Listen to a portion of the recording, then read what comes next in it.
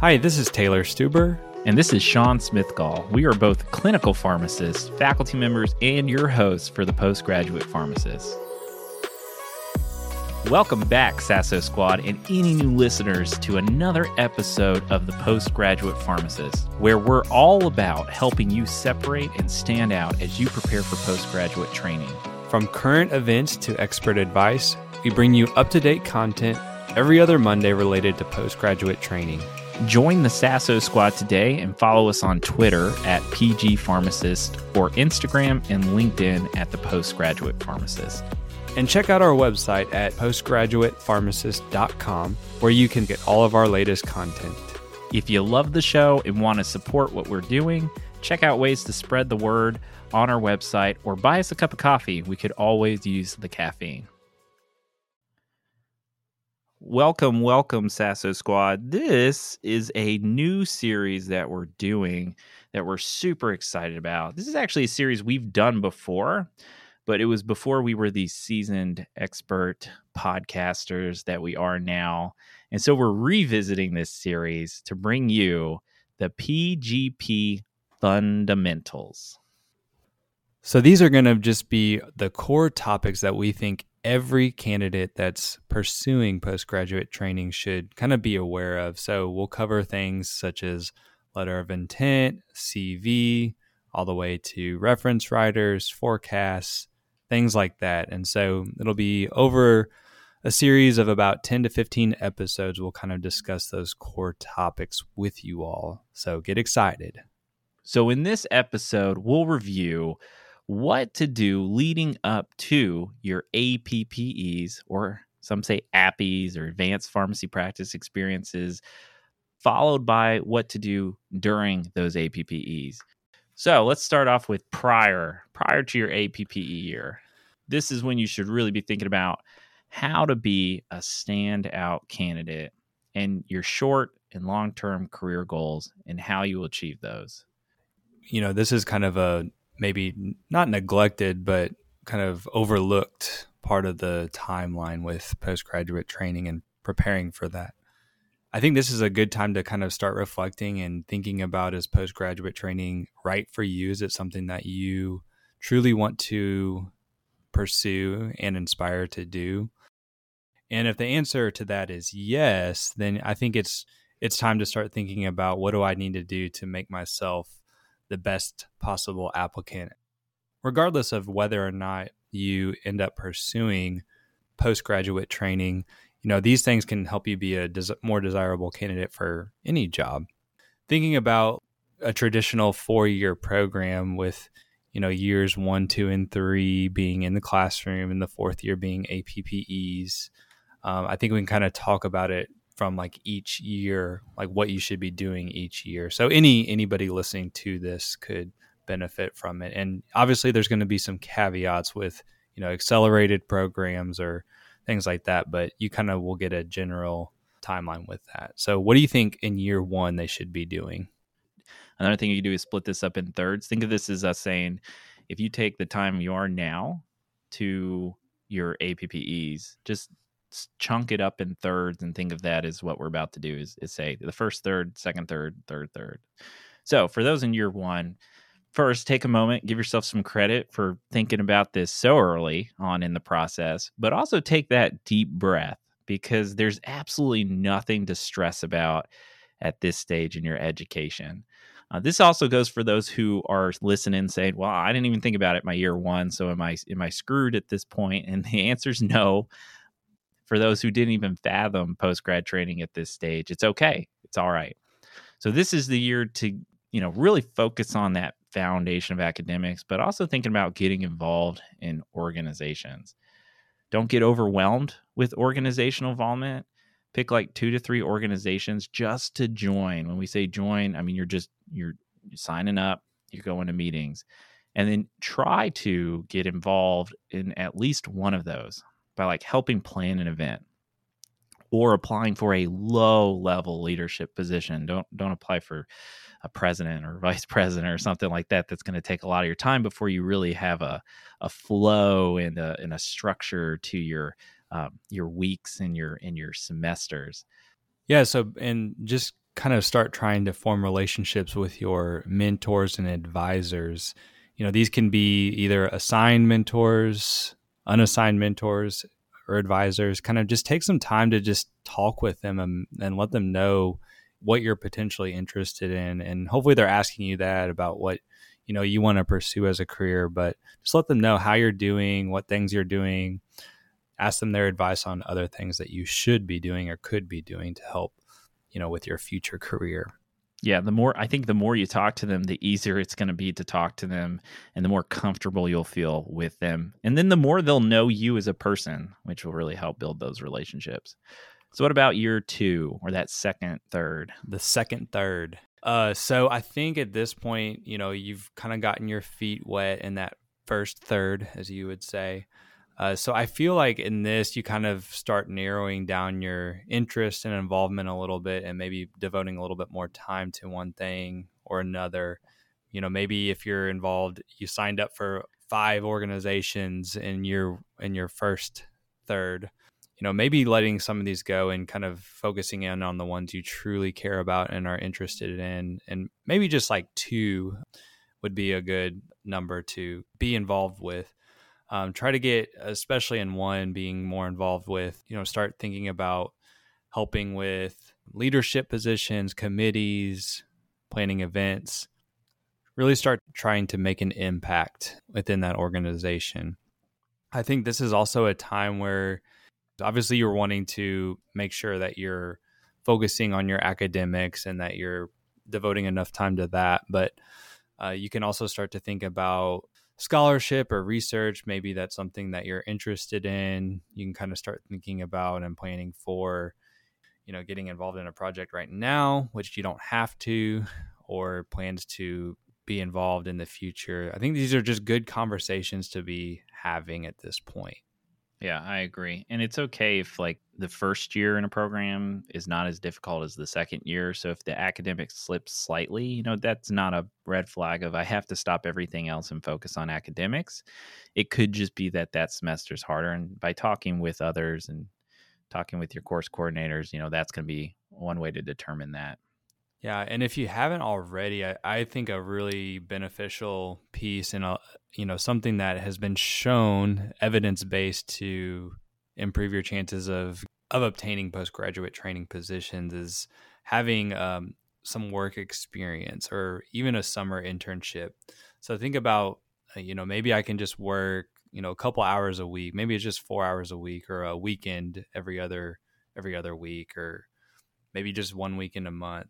If your academics can handle it, I think work experience can help reinforce things that you see in the classroom, but it also gives you some of that real world experience that a lot of programs really look for whenever they're reviewing residency or fellowship applicants. It'll definitely help with those brand generic memorizations, I think. Absolutely. That's how I learned brand generic, was while I was working weekends in the pharmacy. So what would your suggestion be for the probably most important third, or I guess the the year prior to where you're really trying to pursue postgraduate training? Yeah. So first off, not too late. A lot of people's even at this stage haven't made the decision whether or not they want to start pursuing postgraduate training. So it's never too late. This is your last chance, though, to really focus on leadership and service in an organization. It's not impossible to do it past this point, but this is the time that's dedicated to it. So this is really your time to get involved in some way, shape, or form. And just don't forget that you don't have to have one of these exec positions within an organization to be involved. You just got to reach out and say, how can I become more involved? And what can I do? And how can I participate? You don't want to just be the one paying and showing up and not doing anything, because they will pull that out and people will identify that that's the case. If you don't have any research or scholarly projects, this is one of your chances to establish a more long-term one. Once again, you can still get this done on APPEs. We have an episode that we'll link in the show notes here that really goes over how to get involved with research and how to get research done, even in your APPE rotations. But this is the time to think about it if you're like, I want to get a poster out of this and I want to have a completed thing to really something of substance to hold on to. So this is your chance to get involved with that. Same recommendation. Go to your mentors, go to these people you've been forming relationships with, and start figuring out a plan on how to get involved with something. Doesn't have to be a IRB prospective research study. It can just be something related to scholarship, just writing something up or doing something to help someone who is doing a bigger project. Yeah, and I know like even some of the students will reach out to me, you know, a couple months before they start their APPEs and kind of ask, hey, do you have any like research going on, or do you know any research that would be going on within the system that would be available, you know, in a few months, like when I start my APPEs? And I think that's a good way to just get your name out there so it gives preceptors a time to kind of plan for that and kind of think about that, because it's harder whenever, you know, you come on rotation and, you know, it's August and you want to complete some sort of project. It's hard to just kind of conceptualize one all at that same time. So just having those open conversations is, you know, it never hurts. And we recommend, because a lot of times when you do APPEs, you go off campus or you can get away from the college. This is the time to try to get a mock interview in. I mean, it's been a while since you've had your last interview, unless you've been applying for some jobs.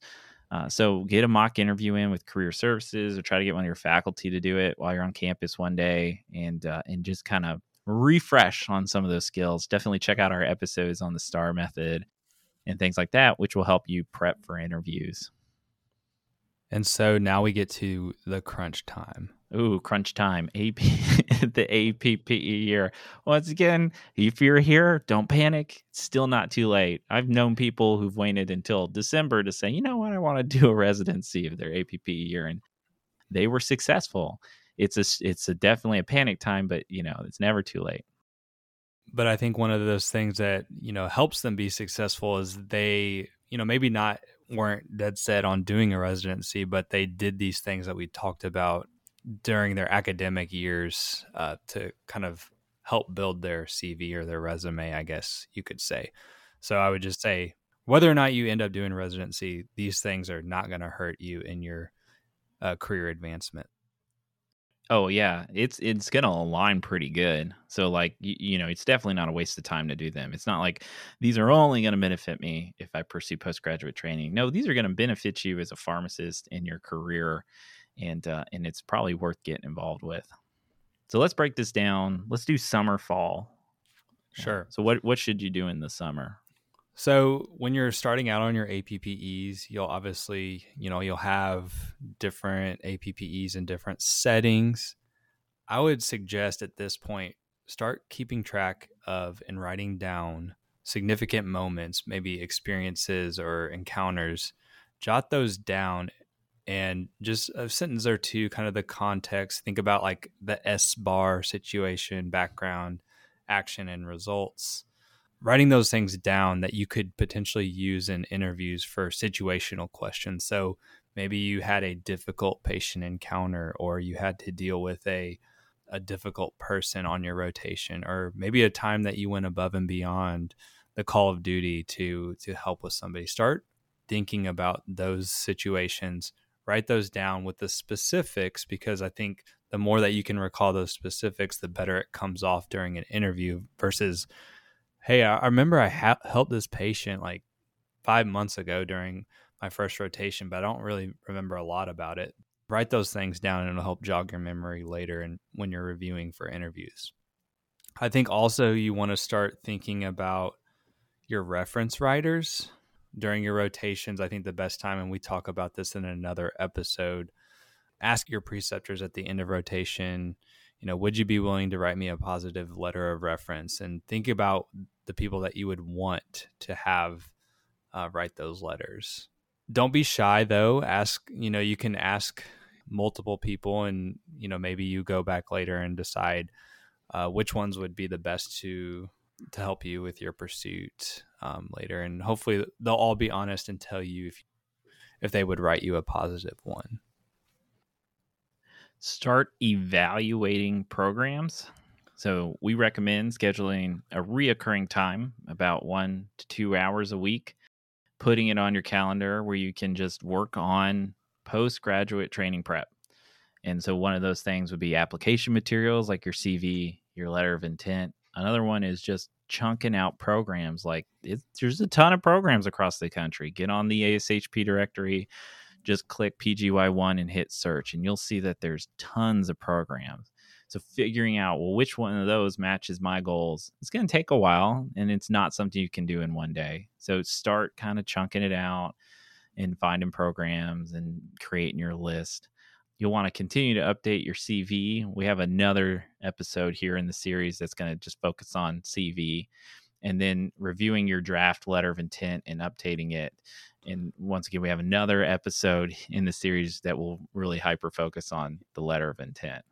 Yeah, so look forward to those. In the fall, though, you're getting a lot closer towards that time frame of significant timelines and milestones with the application process itself. So let's walk through what it looks like in that time frame. So when I say fall, thinking about like September, maybe October time frame, maybe as early as August. But I think you continue to track those significant moments or encounters, like I said before, securing those reference writers, and this is where you kind of start thinking about whether or not you're going to attend residency showcases or open houses, and kind of you start thinking about nailing down a list of programs that you would potentially be interested in. So kind of think about that. When you're thinking about those showcases, though, where you want to go and maybe talk to some of these programs, I think about, it's going to be important to determine your financial capabilities and limitations going into application season, because these can be very expensive, obviously. So you're going to have to create a forecast account. You're going to have to pay to apply to programs, and that number kind of gradually increases, I feel like, each year. So you kind of have to look each year and think about how much money you're going to be spending, because depending on whether or not the program does virtual or in-person interviews, you may need to allot some money to travel. So you have to think about that as well. So maybe going to mid-year, going to a national conference to go to attend a residency showcase is not within your financial capabilities at this point. So look for those programs that have. I think it's exciting that a lot more are offering these virtual open houses where they allow students from across the country to kind of attend and ask those questions that they would during a showcase. But also be thinking about maybe there's a local state showcase that you can attend if you have programs, locally that you would be interested in. So think about attending those as well. I like when you said fall, you said September and October, because I just couldn't help think about how yesterday was the first day of fall, and in southern Alabama it was 97 degrees. So I was like, temperature is probably not the indicator there to tell you whether or not you're in the fall. Definitely not. Definitely definitely look at the calendar on that one.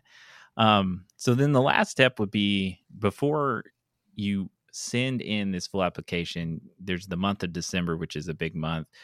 This is when ASHP does their mid-year conference, and that usually occurs on like around December 5th or 6th. That's when the national residency showcase is. So that's where, we talk more in other episodes about, is it necessary to attend mid-year? We'll talk about that in our showcase episode.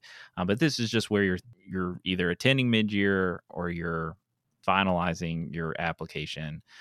One big thing to remember here is to request transcripts. You want to do that as early as possible, as your university will allow. So research, talk to your faculty, figure out, how soon can I request my transcripts? Can I request them early for a future date, or do I have to wait for a certain date? and make sure those get sent to Forecast as soon as possible. It won't hold you back on submitting an application if your transcripts haven't been put in Forecast, because you can still submit that. And when they do show up, programs will have access to those. But it's just something you don't want to delay, because that will delay your invitation to interview. You'll want to make sure you really communicate with your reference writers, because it's crunch time for them. And so this is where you're telling them, here's exactly my plan, here's what I'm applying for, and making sure they're good to go and they know the timelines and when you need your references in by. And then don't miss the deadlines for applications. Like, look them up, put them on your calendar, put them as deadlines, write them on the wall, wherever you can. Don't miss them. They're all different. Some of them are early, like end of December early. Some of them are late in January, like within the first 2 weeks of January. So just make sure you know when deadlines are, because the worst thing you want to do is not apply to your favorite program because you just missed the deadline. Yeah, and obviously during this time frame, you'll be, updating your CV and filling out, you're finalizing your letters of intent, and there's a lot of these things happening all at once. You're filling out your Forecast application. So I always, whenever I did it, and, you don't have to do it this way, but obviously these programs have different deadlines. Some are maybe beginning of January, some are late December. I just went with what the earliest one was and tried to fill out all my information and submit it by that. So I didn't have to keep thinking about, okay, I need to submit this one by this date, this one by this date. And I just asked my reference writers if they could have references done or completed by the time that first one was due. So then, I was communicating with them early so that they knew about that, but it just made the process seem a little bit smoother to myself. But obviously I know there's extenuating circumstances with that. I'd recommend that too. That was my general plan, just so it's less stressful. Unless you're just waiting on a certain reference or something like that really delays you. And then obviously the January, February timeline, that's like the major residency interview timeline. So when applications are due to when the interviews start to being offered, you'll probably get interview offers or declines to interview probably mid-January. So in the meantime, be thinking about those situations, practice your interview skills, things like that. Maybe discuss with your preceptors, obviously, if you're going to be gone for interviews or having to do that, discuss those plans with your preceptors. Ask them, if there's makeup work that you can do to make up the days that you might have to be off for interviews, and kind of just keep them in communication with that. Anything you would suggest, Sean? No, I think that's good. That's going to be the time too, just to look at the match site, get those timeline down. They post their timeline on the ASHP match website. That's when you can see when your rank order lists are due, when they come out with results and all that stuff. And we have another episode that we'll go through phase 1 of the match. We'll go through phase 2 and kind of break that down. So the key takeaways from this one, Taylor, I'd say is 1, it's never too late to start the application process. 2, the fall is not too late to decide if you want to do residency. And when we say fall, we're not talking temperature, we're talking September, mid-September. So not too late there. The earlier you start prepping, though, the less anxious you'll be in the end. And overall, the more prepared you will feel. So if you're listening to this and you're pre-APPEs, definitely start on the things we recommend starting on, because it's just going to make you more prepared, less stressed, and overall you'll be a better candidate and you'll stand out a little more.